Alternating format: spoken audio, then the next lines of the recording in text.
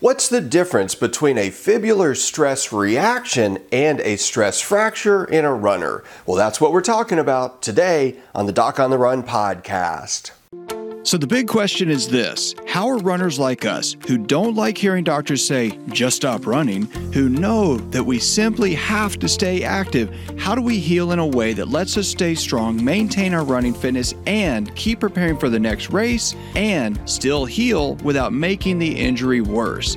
Well, that is the question, and this podcast will give you the answers. My name is Dr. Christopher Segler, and welcome to the Doc on the Run podcast.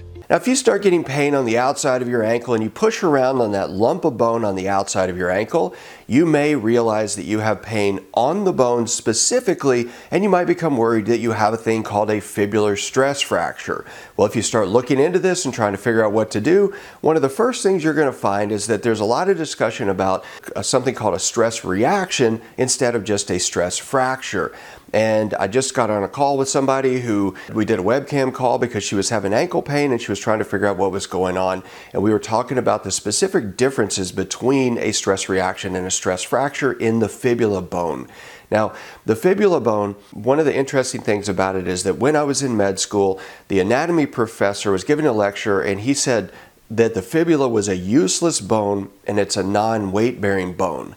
And he argued that it really didn't do much structurally, but it does do some stuff structurally. And if you're a runner and you get a stress fracture in it, obviously it must be taking a lot of abuse and it must be doing something to keep your leg together, or it wouldn't get stressed to the point that you could get a stress fracture in the first place.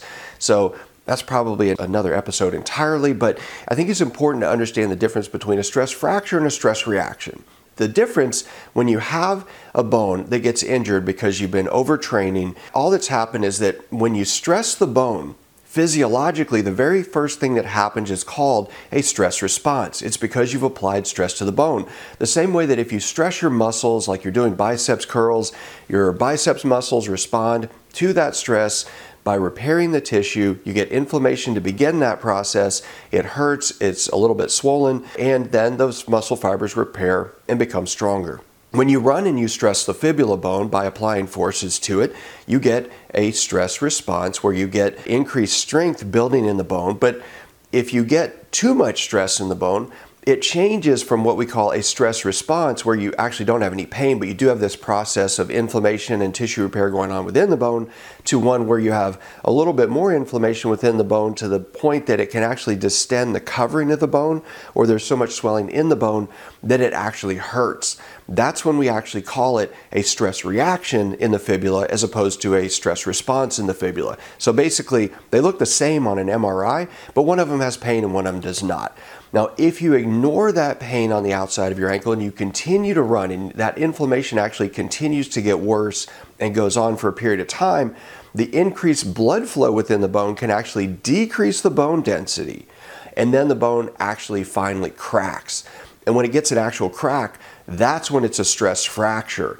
So if you get an MRI, a CT scan, an X-ray, whatever, and there's no crack anywhere in the bone, but it hurts and you push on the bone and it's painful, it's a stress reaction. That's the primary difference, is that a stress fracture has a crack, a stress reaction does not have a crack but has pain and inflammation associated with it. You could even see on something like an MRI. A stress response looks like a stress reaction on an MRI, but you have no pain. It's not pathologic. There's nothing wrong with it in that case. So if you've had pain on the outside of your ankle when you're running and you're concerned that you have a fibular stress fracture, maybe it's just a stress reaction, and maybe you could do some simple things to calm it down. But if you have had that as an issue, I hope this episode will help you understand a little bit more about it so that you can get back to running faster. Now, if you like this episode, you might also want to check out the Stress Fracture Masterclass. That was really something that I did, a presentation that does a deep dive into the difference between these things. It was mainly about metatarsal stress fractures, but the principles all apply here. So if you think you have a fibular stress fracture, you might want to check out the Stress Fracture Masterclass. If you like this episode, please like it, please subscribe, and I'll see you in the next training.